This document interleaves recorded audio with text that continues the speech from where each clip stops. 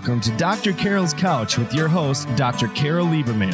All comments, views, and opinions are solely those of Dr. Lieberman, her guests, and callers. Now it's time to have a seat on Dr. Carol's Couch. Here's your host, Dr. Carol Lieberman.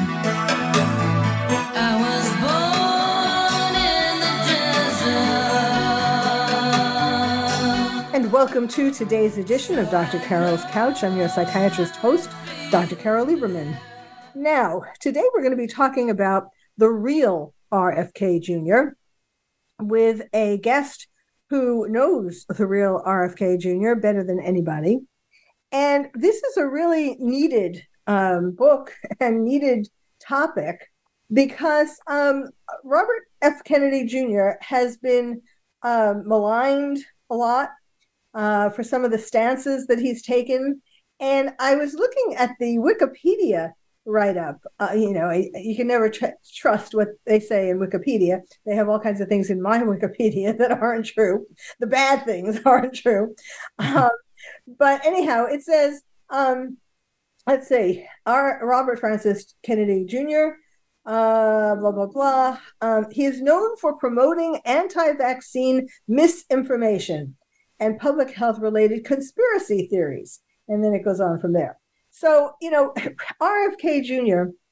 deserves to be known more than, the man who is an anti-vaxxer and promotes other conspiracy theories.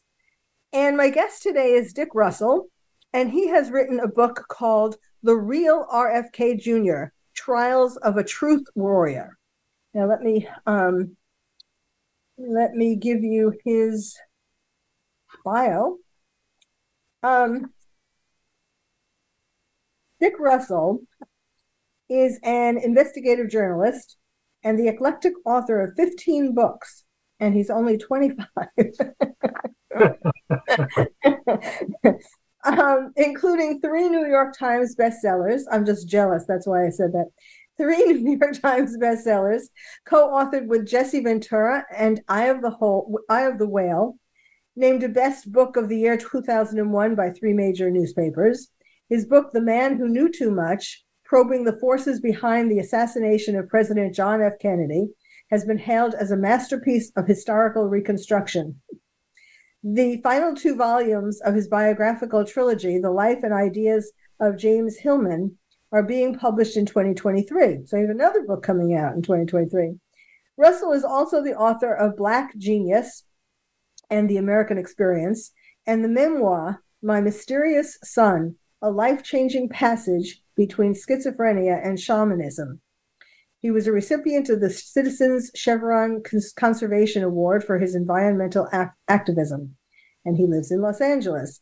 And we're going to be talking about that book in the last third of the show, the last segment, His Mysterious Son. Okay, let's talk about RFK Jr. First of all, what got you interested in writing this, the final authoritative, the most authoritative text book on RFK Jr.? I mean, it was obviously a work that took a lot of time and energy and thinking and everything else. What made you do that? Well, I've known Bobby Kennedy, as his friends call him, for more than 20 years. And we go back to working on environmental causes together. And when I was writing my book, Eye of the Whale, about the gray whales of Mexico that were being threatened by an industrial salt works that Mitsubishi and the Mexican government were going to build there in their pristine birthing habitat, he was working on that as a lawyer for the Natural Resources Defense Council to stop it. And I was writing this book. I ended up tracking the gray whale migration all the way to Russia eventually. Huh. And then, so he and I got to know each other then, and I had a lot of respect for his environmental work. He was an amazing lawyer, won all of these cases, and we worked together. Actually, he wrote the introduction to a book I wrote on climate change called Horsemen of the Apocalypse, and then later it was called Climate in Crisis in paperback, about the big moguls that were most responsible for climate change in the fossil fuel industry. And the reason I ended up writing the biography of him was not because he was running for president, because he wasn't when I started it, but because he'd been so maligned in the big media. And just as you say, stamped as an anti-vaxxer as a conspiracy theorist and even crazy by some accounts. And I knew him very well, and I knew that this wasn't the case. And I felt like there needed to be a biography that would both lay out where he came from, in a sense, the difficulties he'd been through in his life, the agony he suffered after his father, first his uncle and then his father were assassinated, how he was a drug addict for a long time and overcame it. We can talk about that if you'd like today. And then became a terrific environmental lawyer and then a huge advocate for public health, which, he's not an anti-vaxxer per se. He is someone who has called for the testing of vaccines, any vaccine that's going to be used, especially in our children, but against a placebo in preclinical trials. And that's what he said right from the very beginning. And we can also talk today, if you'd like, about how he made this switch from not just being an environmental advocate, but considering the larger environment of public health. So that's why I set about to write it. And now, of course, he's running for president of the United States. So I'm hoping that a lot of people will pick up the Real RFK Jr., obviously, yes, and understand, who this guy is in a way that they're not getting from the New York Times and the Washington Post and some of these big media outlets. One of the things that struck me, he has been such a maverick in so many different things, and he has been so maligned, not just with anti-vaxxing, but a lot of different topics that he took up. They weren't necessarily the popular way to go on these things, and yet, he did have the good of the country, the good of the people involved in the particular issue, or the good of the animals involved. So, it struck me today that his bravery, his courage, because here he was a young boy when JFK was assassinated, and then his uncle, and then his father. A few years later, he was 9 years old when his uncle JFK was assassinated, and then he was 14 when his father was assassinated. And even though he had those traumas at such a young age, he has put himself in the line of fire, so to speak. Yeah, he absolutely has. And I think that courage that you speak about comes from the fact that he's a guy who, well, first of all, after his father was assassinated, he was a young, he was a teenager. He was a rebel. He was in terrible anguish over this. And he'd been very, very close to his father and had 9 siblings. So, it was a family that was devoted to one another, and then it was just torn apart. And so he took off. I describe in the Real RFK Jr. how he just spent a summer. He just left, took off from the comfortable life he'd known as a boy in Hyannisport, and went out made his way across the country. Ended up living with hobos on freight trains, riding the freights, learning about people, never identifying himself as a Kennedy, just he was this young, long-haired kid in 1968. And then he had a mentor named Lem Billings, who had been his uncle's very close friend all the way back to when they were in high school together in the 1930s. And Lem took Bobby under his wing and really, I think, got him through this period. He took him to Latin America when he was about 16, I think, and Bobby lived for 2 summers on a ranch there in Colombia, getting to know the lives of indigenous peoples, who had nothing. And so these were really vital experiences for him in terms of shaping who he became later. He's always been a huge advocate for the rights of indigenous people and a number of his environmental causes, and getting lead out of our kids' bodies in places like Watts. But he went through a lot himself, and he became an addict. He was admittedly a heroin addict for 14 years, a drinker as well. Finally, just about lost his life, as it happened to one of his brothers who had overdosed, and went into rehab in 1983, and wanted to talk about that, in the book, because it was transformative for him. He became a leading member of Alcoholics Anonymous and still is to this day, helping so many people who've been to the bottom as he has.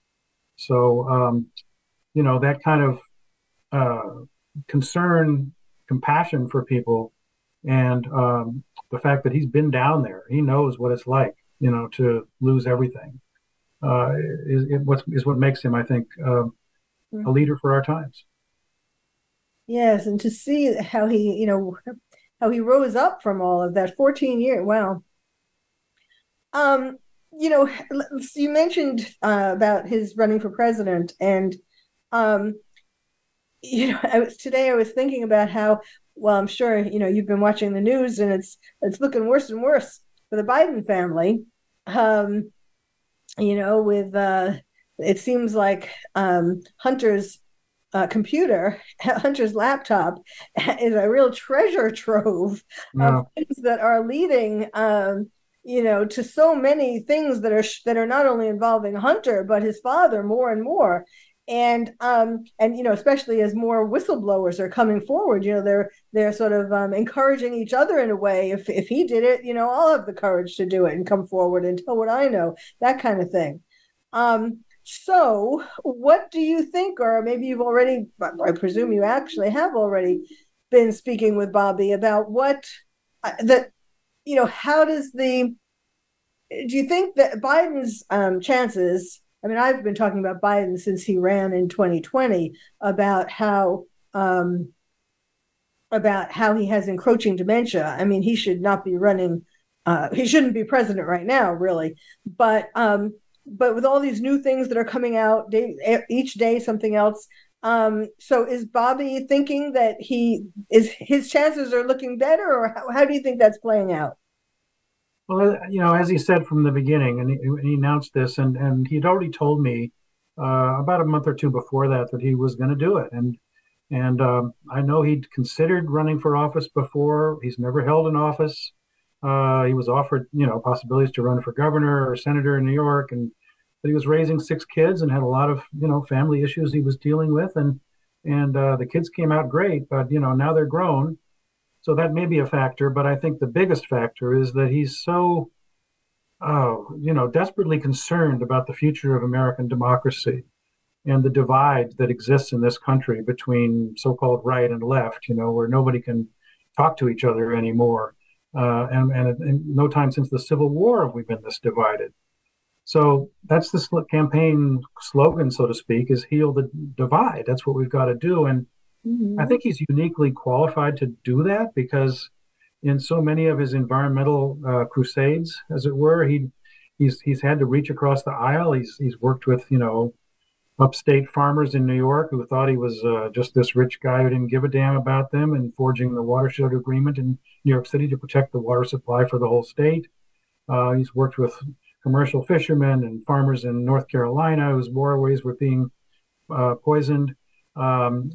Got fracking outlawed in New York by, again, working with a Republican businessman. Same thing with the public health issue. They stopped a mandate plan, and I guess it was Oregon. He and a Republican businessman named J.B. Handley got together and did that. So, all by way of saying that he's not your traditional typical Democrat, because he's ready and willing to work with independents, with Republicans, and he's willing to talk to whoever will talk with him. Which, interestingly, as we've seen, last week in particular, at that unbelievable congressional hearing where these two, I watched that. Wasn't it amazing? Where they were saying that he was anti-Semitic. Yeah, which is again a complete distortion of what he said that got him in that kind of hot water, so to speak. But these two women congressmen were just trying to censor him at the censorship hearing. He was trying to talk about the fact that this is what's going on in this country, and we got to stop it, because what's our democracy all about if you can't speak openly and you can't have debate? And damn, they were just trying to shut him down. Yes, he made that comment. How could you? Right, at censorship. We're talking about censorship, and you're showing it. I must say that I read an article about that. What he allegedly said and all that about how the Chinese were targeting. They're targeting bioweapons. That part is true. And but he was saying about COVID that they targeted COVID to spare Ashkenazi Jews and Chinese. Obviously, it didn't work in terms of sparing the Chinese, and I don't know that it worked to spare the Ashkenazi Jews. I mean, I don't think, but it came across, it did. I actually said on one of my shows, I was disappointed that he would say something like that, but apparently things were taken out of context. Is that what he was saying?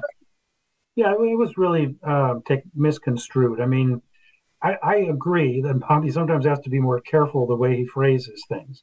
This was at a dinner that was off the record, so to speak, and there were a couple New York Post, which they hate him anyway, reporters there, who then videotaped his remarks.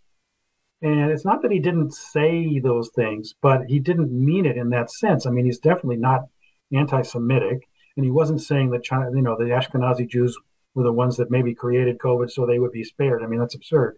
But it did become a huge cause célèbre, as a number of things he said have, because he did the thing that's ignored in that is that, yes, there are such things as ethnic bioweapons. Yes. And these have been worked on by China and, by the U.S. and to know that how we could defend against it, perhaps. They say that some of these biolabs in Ukraine were working on these kind of things. I mean, it's kind of murky, but it's definitely true that there are nefarious people out there using genetics, as a way to target maybe in the future African Americans or whoever. Right. So he's not wrong about that, and it's something he's right to warn us about, just as he's been warning about the dangers of AI. Yes. I mean, I know that. I do a podcast called The Terrorist Therapist Show, and I did an episode on how the Chinese are getting our DNA from things like the things people send in their sample to find out their relatives and so on. And they are trying to target, separate out certain genetics and target certain ethnic groups and so on. But I mean, I don't know that it's gotten that far that they can do it yet, number one. And I don't know why they would want to spare Ashkenazi Jews. As a Jew myself, the best I could come up with, they wanted to keep people alive who would eat Chinese food. Oh, my goodness. Well, that's one way to look at it. Yeah, I mean, exactly. So, and we do now know pretty much, well, not a certainty, I guess, but that COVID-19 very likely emerged from the Wuhan Institute of Virology laboratory, where they were doing gain-of-function research, altering viruses like COVID, and they were funded by the National Institute of Health for some of this work. Yes. Dr. Anthony Fauci himself approved it. Yes. So there's been a big cover-up about that, and I'm not saying or implying that there was an intentional release that happened because of any of either side, but it's something that was definitely squelched right from the beginning and certainly did not lead to greater trust in government. Yes. Well, we're going to need to take a break now. We're talking, my guest today is Dick Russell. His book is called The Real RFK Jr, Trials of a Truth Warrior. And so we will continue with that when we come back. You're listening to Dr. Carol's Couch, and stay tuned.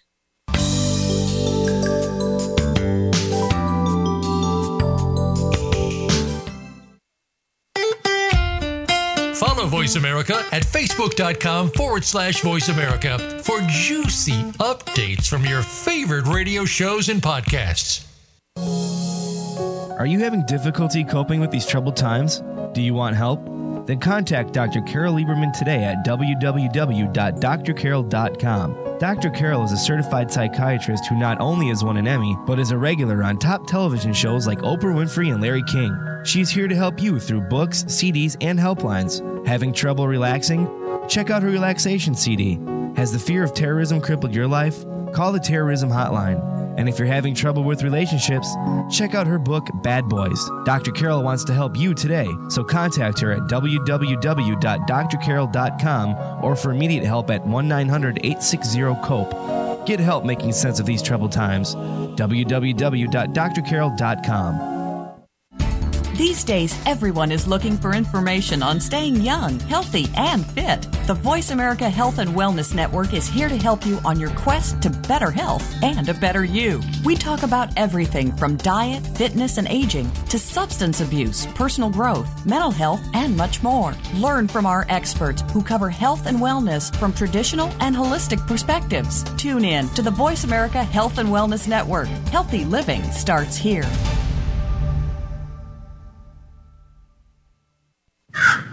A little birdie told me Voice America is on Twitter. Follow us at Voice America TRN. Have you had a chance to check out Voice America's online magazine and blog? If you love our hosts and shows, check out articles that give an even deeper perspective, plus topics about health and fitness, movie reviews, philosophy, business tips and tactics, spirituality, positive thought, current events, and even more about your favorite host. It's just a click away at blog.voiceamerica.com. That's blog.voiceamerica.com. The Voice America Press Blog. All access, all the time. Welcome back to Dr. Carol's Couch. If you have a question or comment for Dr. Carol, dial toll free at 1-866-472-5788. Now back to the show. Here's Dr. Carol Lieberman. And welcome back to Dr. Carol's Couch. I'm Dr. Carol Lieberman, your psychiatrist host. We're talking today about the real RFK Jr. with an underline under real, not what you may have read or heard, or he is not, even though he's a Democrat, he is not being treated kindly by all the mainstream media. In fact, they find things that he has been courageous in working on and sort of give a twisted view of it. Okay, so let's see.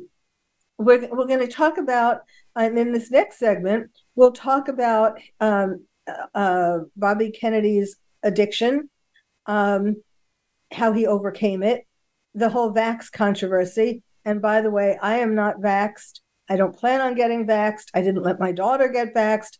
I am very much, and we could talk, the proof is in the pudding, because we're seeing people drop dead every day.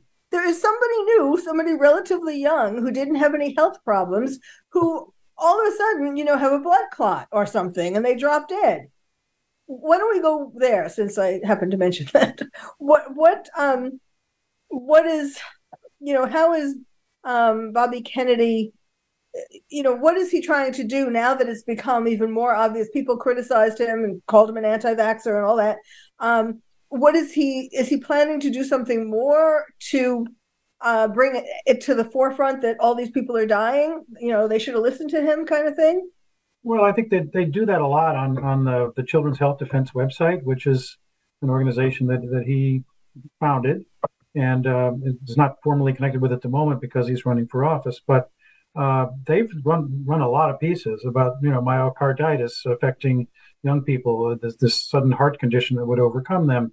How elderly people could have perhaps been saved or at least helped by alternative therapeutic treatments like ivermectin and hydrochloroquine, which I think there's a lot of evidence that's been suppressed about those things during the race, Operation Warp Speed race for the vaccines. And I'm not an anti-vaxxer either, but I didn't get the initial vaccine, and then I've not taken the boosters. I don't think they're really necessary, and I think a lot of this is a big money deal by the pharmaceutical industry to keep making their fortunes. I mean, yes, they made billions during this pandemic, and Bobby's big thing is that the chronic health situation in this country, where chronic diseases have escalated from, I think it was 14%, when Dr. Fauci came in, for example, 1984 at NIH, up to more than 50% of the American population now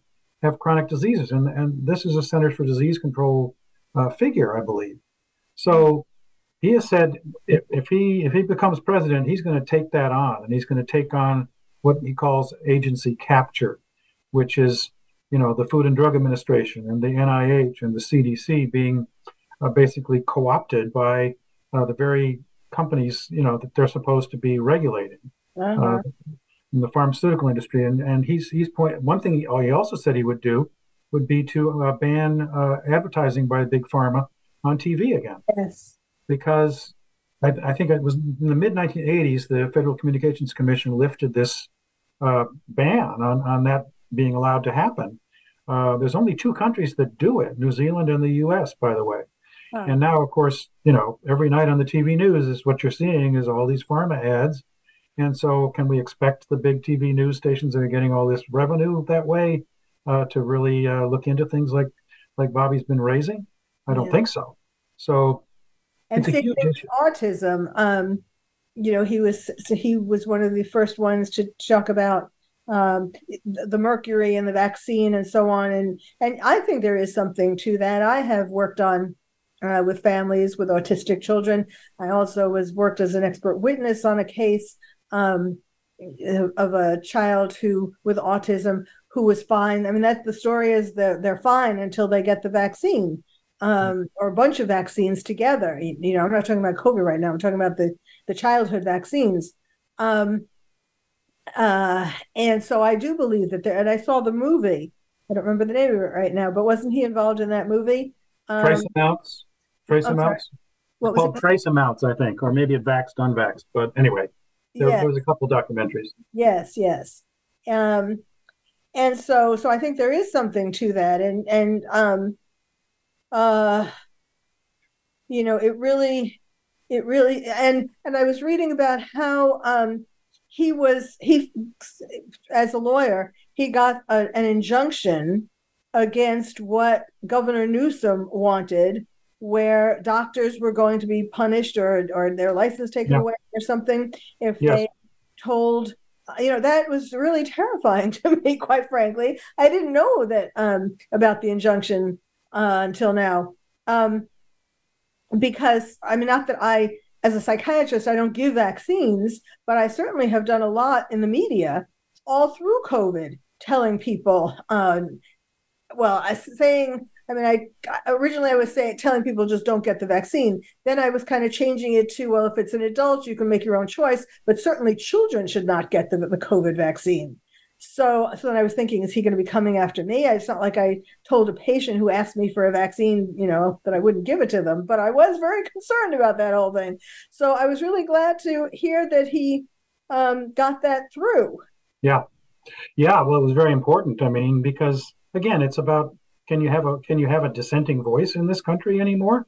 Some doctors didn't feel it was the right thing, and your doctor's going to be basically censored, blackballed because of this. That's crazy to me. And today we have a situation, and this is a figure, again, from the Centers for Disease Control, 1 in 34 kids has been diagnosed with autism. And that was 20, 30 years ago, it was 1 in 10,000. So something has gone wrong. Now, there are environmental causes or factors involved in this. I think that the reason Bobby Kennedy got into it in the first place was all these mothers coming up to him at his talks about mercury coming out of power plants and affecting our environment and the people who live near those plants. And they said, hey, would you please look at what's going on with the vaccines that have this preservative, or at least did until 2001, thimerosal, which contains mercury in it. And suddenly our kids are getting these neurodevelopmental disorders. So he found out there was a big cover-up about it. He wrote a huge piece. Immediately there was a backlash in the media, saying that this was wrong, and it goes on to this day. I'm not here to say, I'm not an expert on it. I'm not going to say that, mercury in vaccines causes this epidemic, but it is an epidemic, and we should be looking at why, why are our kids being affected like this, and let's put a stop to it somehow. Let's make sure that, if it's the glyphosate and Monsanto's, Roundup that's harming people, which it is, and which he had a big lawsuit against and won. Maybe that has something to do with it. But let's find out. Let's get to the bottom of it, and that has not happened. Right, absolutely. And yes, as a physician, the idea that a politician or that a social media, would decide that they know best, is so that you can't put anything on there about hydroxychloroquine or any of these ivermectin alternatives, just, you'd be banned from whatever site that was. It's just outrageous.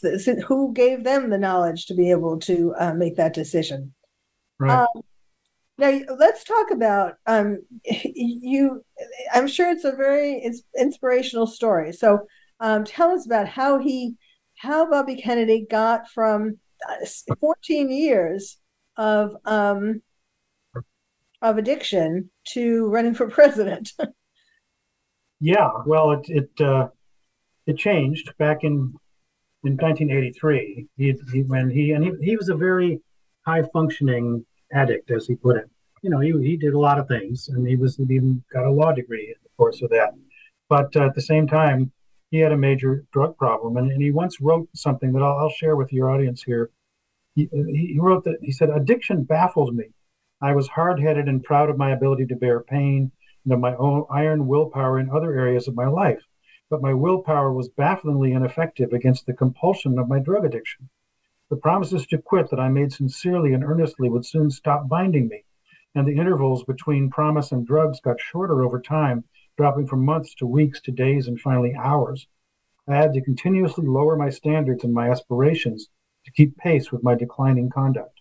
Addiction is a disease of isolation, and although I was often surrounded by people, my world over time grew smaller and smaller." So I thought that was a pretty, poignant and true reflection of what he was going through. And when it finally broke in September 11th, actually, 1983, he suffered an almost fatal overdose on an airplane and went into rehab. And then his life started to change and become much more spiritual, maybe not in a conventional sense, but he discovered the psychologist, C.G. Jung, and he said it, I'll read another quote from him, that this from an interview I did when we talked about this at length, and he wanted me to write about it in the Real RFK Jr. because, I think I would add that somebody like him who's been through this could be a really a help to so many families that are now watching, thousands of kids dying from fentanyl overdoses. Yes. He's been there, and he said at that point when he discovered Jung, he said, "God had gotten a great distance from me. My dilemma was a very common one. How do you start believing in something you can't see or smell or taste or hear or acquire with your senses?" And so Jung had said, "Fake it till you make it. You act as if you believe in God." And I started acting as if there was a God watching me all the time. I started breaking my day down into about 40 different little choices, and each one took on a spiritual dimension.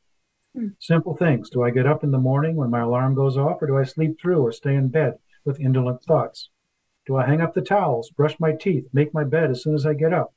Do I put water in the ice tray before I put it back in the freezer? Things like this, that he simple things that he was having to make himself, do. And, he said that one of the features of all addictions is this illusion you can fix whatever pain is inside of you and fill whatever empty spaces are in your soul with things that are outside of you. There was a long time in my life when I reacted to everything that way. But he said, he quoted the writer Susan Sontag, who said that addicts have a unique opportunity for redemption because they've lived in hell. And, he went through this and discovered a lot of things about himself. I'm not going to read more of this. It's a lot of it's in the book, and people, I think, find it, very interesting. And he said, he quoted from the Bible, from Isaiah. He said it was a line that really helped him. Be still and know that I am God. In other words, God is in charge. I didn't have to fix what was wrong with something outside of me to expose the wrong inside of me. So I learned to be still and to listen to other people, to the universe, and not react to everything. It says a lot of times in the Bible, it came to pass, which means whatever you're feeling right now is going to pass. And many times it just means sitting on the train patiently and waiting for the scenery to change. Wow, that's beautiful. Yeah, he was very eloquent about it. All right, well then let's get back to the question that I had asked at the beginning about what he says nowadays with things that are the disasters that are happening with Biden.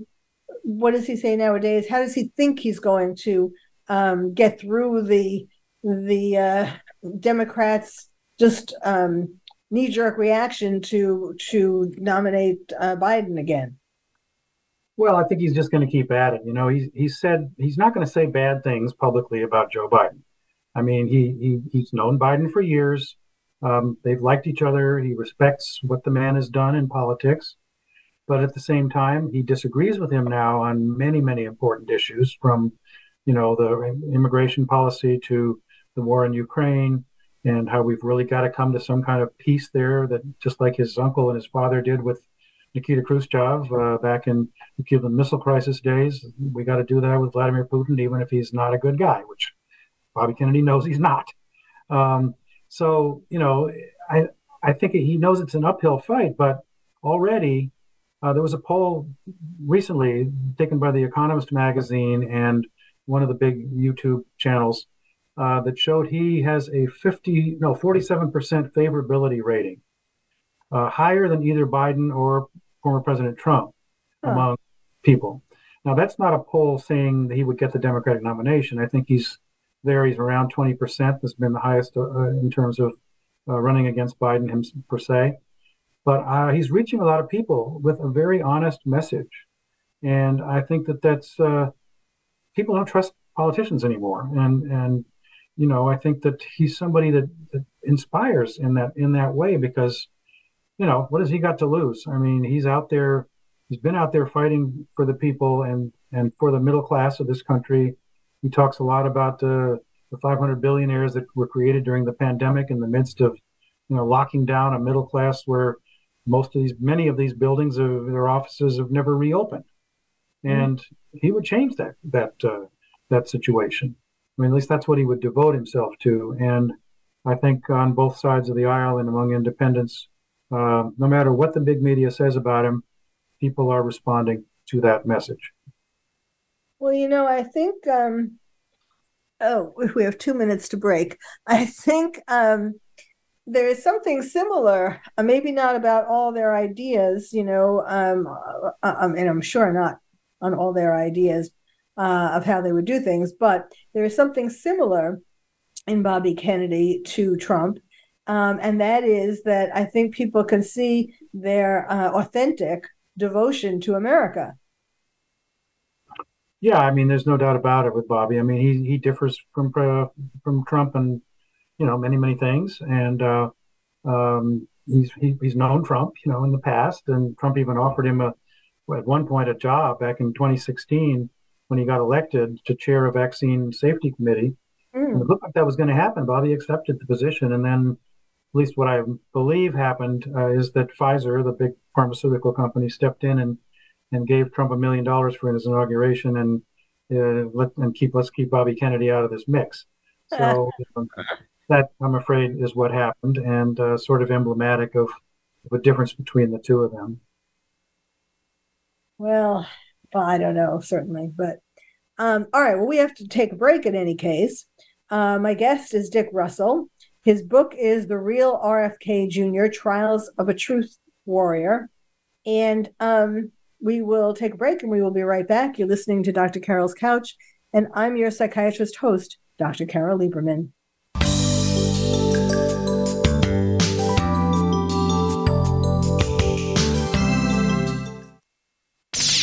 The Internet's #1 talk station. #1 talk station.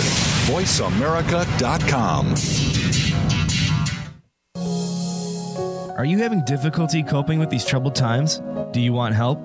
Then contact Dr. Carol Lieberman today at www.drcarol.com. Dr. Carol is a certified psychiatrist who not only has won an Emmy, but is a regular on top television shows like Oprah Winfrey and Larry King. She's here to help you through books, CDs, and helplines. Having trouble relaxing?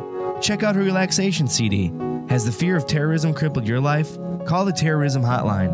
And if you're having trouble with relationships, check out her book, Bad Boys. Dr. Carol wants to help you today, so contact her at www.drcarol.com or for immediate help at 1-900-860-COPE. Get help making sense of these troubled times. www.drcarol.com.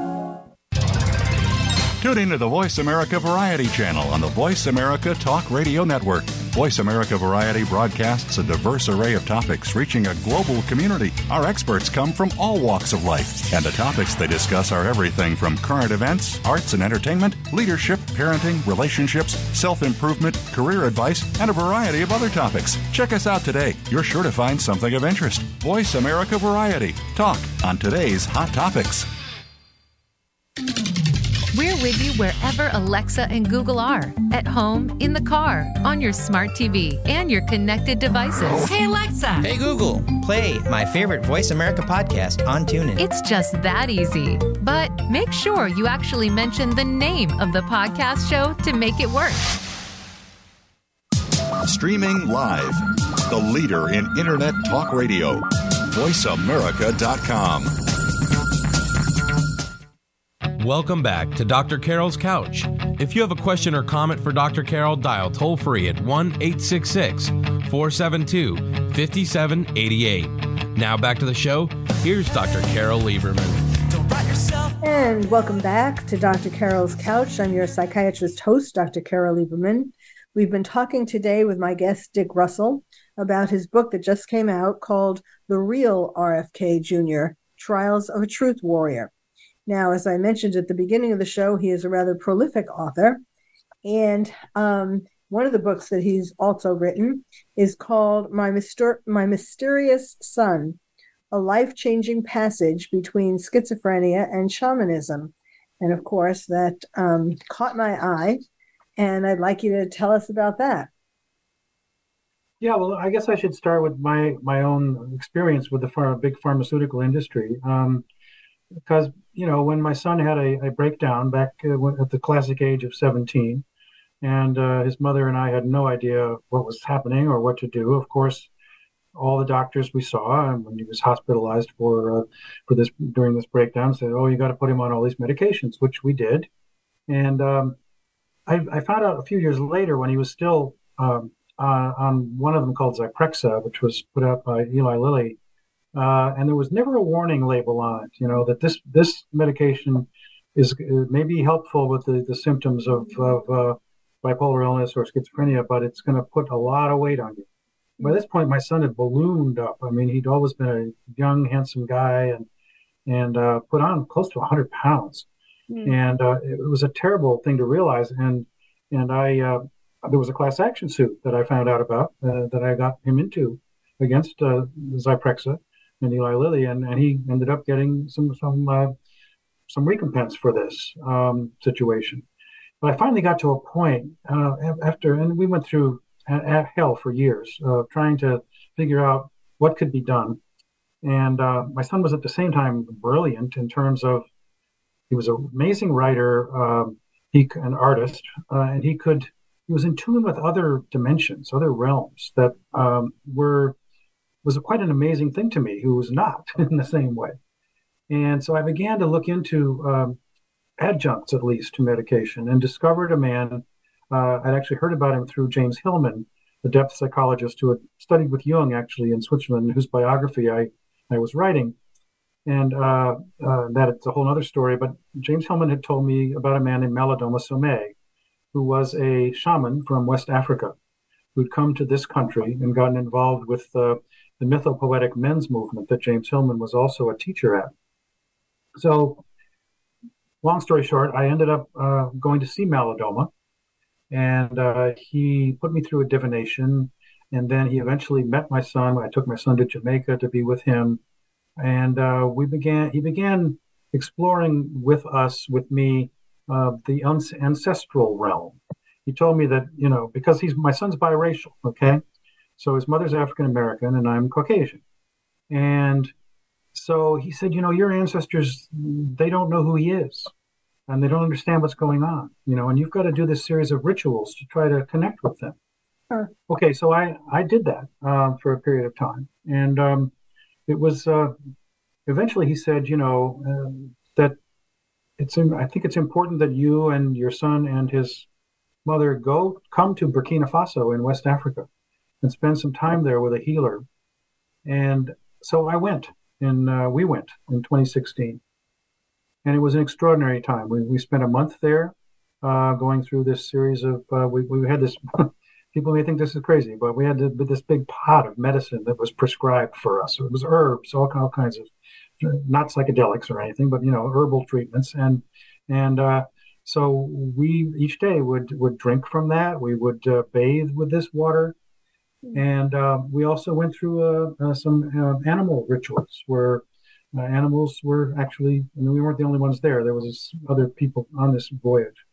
Animals were sacrificed on our behalf. And it was amazing. And what happened in the course of it was that I think part of it was that we were really doing this together, the three of us as a family, taking this, really unique kind of wild step into the unknown together. And my son was able to, his name is Franklin, he was able to go off the medication he was on little by little with his doctor's permission over the next year. Now, finally, his doctor took him off all of it, which was not a good idea, and he had another break. But since then, he's doing great. He's in his 40s now. He lives with his mom in Baltimore, and he does some amazing art.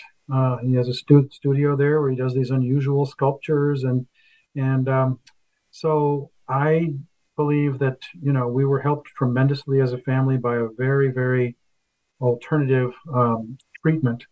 And I wrote the book because I wanted people to know that this was possible. That I laid it all out in what I wrote. I mean, the pain we went through, the very difficult years we spent, years when he even denied I was his father. I mean, some really tough stuff. But I think ultimately we stuck with it, the three of us, and it paid off in a way that I'm very grateful for who Franklin has become as a man, and also for his opening me to a spiritual dimension that otherwise I would never have approached. And he's in tune to other realities. And interestingly, they've often said that shamans in the African tradition have been compared to what we diagnose as schizophrenia in this country. And so there's something going on here that, their ability to tune into these other realms is happening. Huh. Was he when he had his first schizophrenic break, was he in Los Angeles or in No, he was in Boston. Oh, uh-huh. He was going to school in Boston at the time and doing, really well. And as I think probably thousands of people have experienced, this affliction came out of seemingly nowhere. And suddenly we were in a whole nother, very, very traumatic period that we'd never experienced before. So did during this month, did you also because you called the book is between schizophrenia and shamanism. So besides the drink, the pot that was created for you, did you did they do shamanic? Did they call spirits? Did the shamans do a dance and all that and call spirits? I wouldn't say they did a dance per se, but I was assigned rituals to do, including a remarkable ritual that I write about in the book. It was very, very difficult for me that Malidoma said I had to do, which was, people may think this is really out there, and I can't tell the whole story, we don't have time, but he said that I had to somehow, that in my ancestry, between my ancestry and Franklin's mother's, that I had to bridge this gap, a racial gap, really, and he said I had to somehow find a slave shackle from that era and take it to the Middle Passage on the East Coast and throw it into the sea. Now, that's definitely shamanic tuning into something. Yeah. And I did. I explained what happened to me in the course of that, which was one of the most profound experiences of my life, in confronting, ultimately after that even, confronting, I guess you'd say, a slaveholding ancestor in my heritage. And so it's been quite a journey, to say the least. That's fascinating. Yes, as I was starting to tell you off the air, at the Millennium, I went to Peru, to the Amazon, and had a 2-week seance with 4 shamans. And we did have a pot also. They were brewing the pot. I remember the first night that we got there, and they were out in the darkness, in the jungle. It's stirring different leaves and stuff in a pot, and including ayahuasca. And it seemed like at first, like, these are 4 witches. I'm going to be drinking this this brew. What? And I had my daughter with me, and you sort of have to you have to get over your resistance to what's happening, and like have a leap of faith that perhaps something is going to work. And the idea there was that you were supposed to, and of course it was special, we did this for the Millennium and everything because, changing what's going to be happening with the world. But it does give you, you see all these different visions and so on, and it does connect you. During the day, we had different seances throughout these 2 weeks. And during the day, we would go through the native villages, and the person who was running this would invite some of the people to our camp or whatever, ranchita, it was called, a ranchita, and he would invite them to come. And during these seances, where they would the idea was they would be calling spirits. You would tell them what it was that you were trying to work out in your life, and they would call spirits from these other realms to try to help you work these things out. And I remember one of the times, and it's in pitch darkness. And so if you had to go to the outhouse, you had to raise your hand and hope that somebody who worked there saw you, and they would bring you to the outhouse. Okay, so I did that a couple of times, and when I was walking to the exit, to the open door of this big room, I was saying to people, "Excuse me, excuse me." And so the next day, when the leader of this ranchita, this program, were asking us, there were a few other people there too, asking us to tell him what it was like, what the experience was like. I mentioned something about how, I'm surprised there were a lot of people who came from these native villages to the seance, and it turned out, nope, there weren't. Invisible. Yes, I was seeing them and touching them, like, I kept saying, "Excuse me," because they were sitting on the floor, or so I thought. And so, yeah, it's very powerful stuff. It's really interesting. So I'll repeat the name of that book again, too. My Mysterious Son, a life-changing passage between schizophrenia and shamanism. I just want to say we don't have that much time left, but I do want to say that I am outraged, disgusted, disappointed with psychiatrists in our country ever since they became beholden to drug companies, but also to insurance, which I know you kind of need insurance to pay you for your time and all of that. But psychiatrists in America today have turned into pill pushers. They are not the way I was trained was, yes, you do need medication for certain illnesses, including schizophrenia, but you don't give anybody medication without having them in psychotherapy. It's the therapy that gets to the bottom of the illness and understands the symbolism. It's not really gibberish. People think that schizophrenics talk gibberish, but it's not gibberish. There's actually an unconscious reason for all of the things that they're saying. You just have to have the time to spend to figure it all out. Exactly. So I'm not surprised that. Even though that was, let's see, you said he was 17 and now he's 40, but so 23 years ago. But I don't know how much it was in that direction or what your experience was, but nowadays, and people, and so psychiatrists now only see people like once a month, if you're lucky, and for just to ask about your symptoms and then add one medication onto the other because people don't get better, because they're not having therapy. Right. So then when the person comes back, the psychiatrist says, "Oh, okay, well then I'll give you another minute. I'll add something to it," and it just gets worse and worse and worse. Feeds on itself. Yeah, exactly. And they used to have who was it? John Weir Perry. He's a very interesting man. I never knew him, but he created these groups in I think it was in San Francisco. Where they were. It was like everybody come together and talk about their wild thoughts and everything. But there was a community, and instead of being so isolated and just keep and deadened down with because of some of these medications, they really they dumb you down. Suddenly you don't have the visions that you were having before. So no wonder so many people go off them, because they're seeing some amazing things. Yes. Very different than us, many of us. But yes, actually, it's an art. It's an opportunity. Yeah. Okay. Well, unfortunately, our time is up. But I want to repeat again. First of all, I want to thank you very much, Dick Russell. This was a real pleasure. Second of all, I want to repeat the name of your latest book so that people can go out and get it. And I think it's a good idea because Biden is going down, folks, and it's about time. The book is called The Real RFK Jr. Trials of a Truth Warrior. And the other book that we were just talking about was My Mysterious Son, A Life-Changing Passage Between Schizophrenia and Shamanism.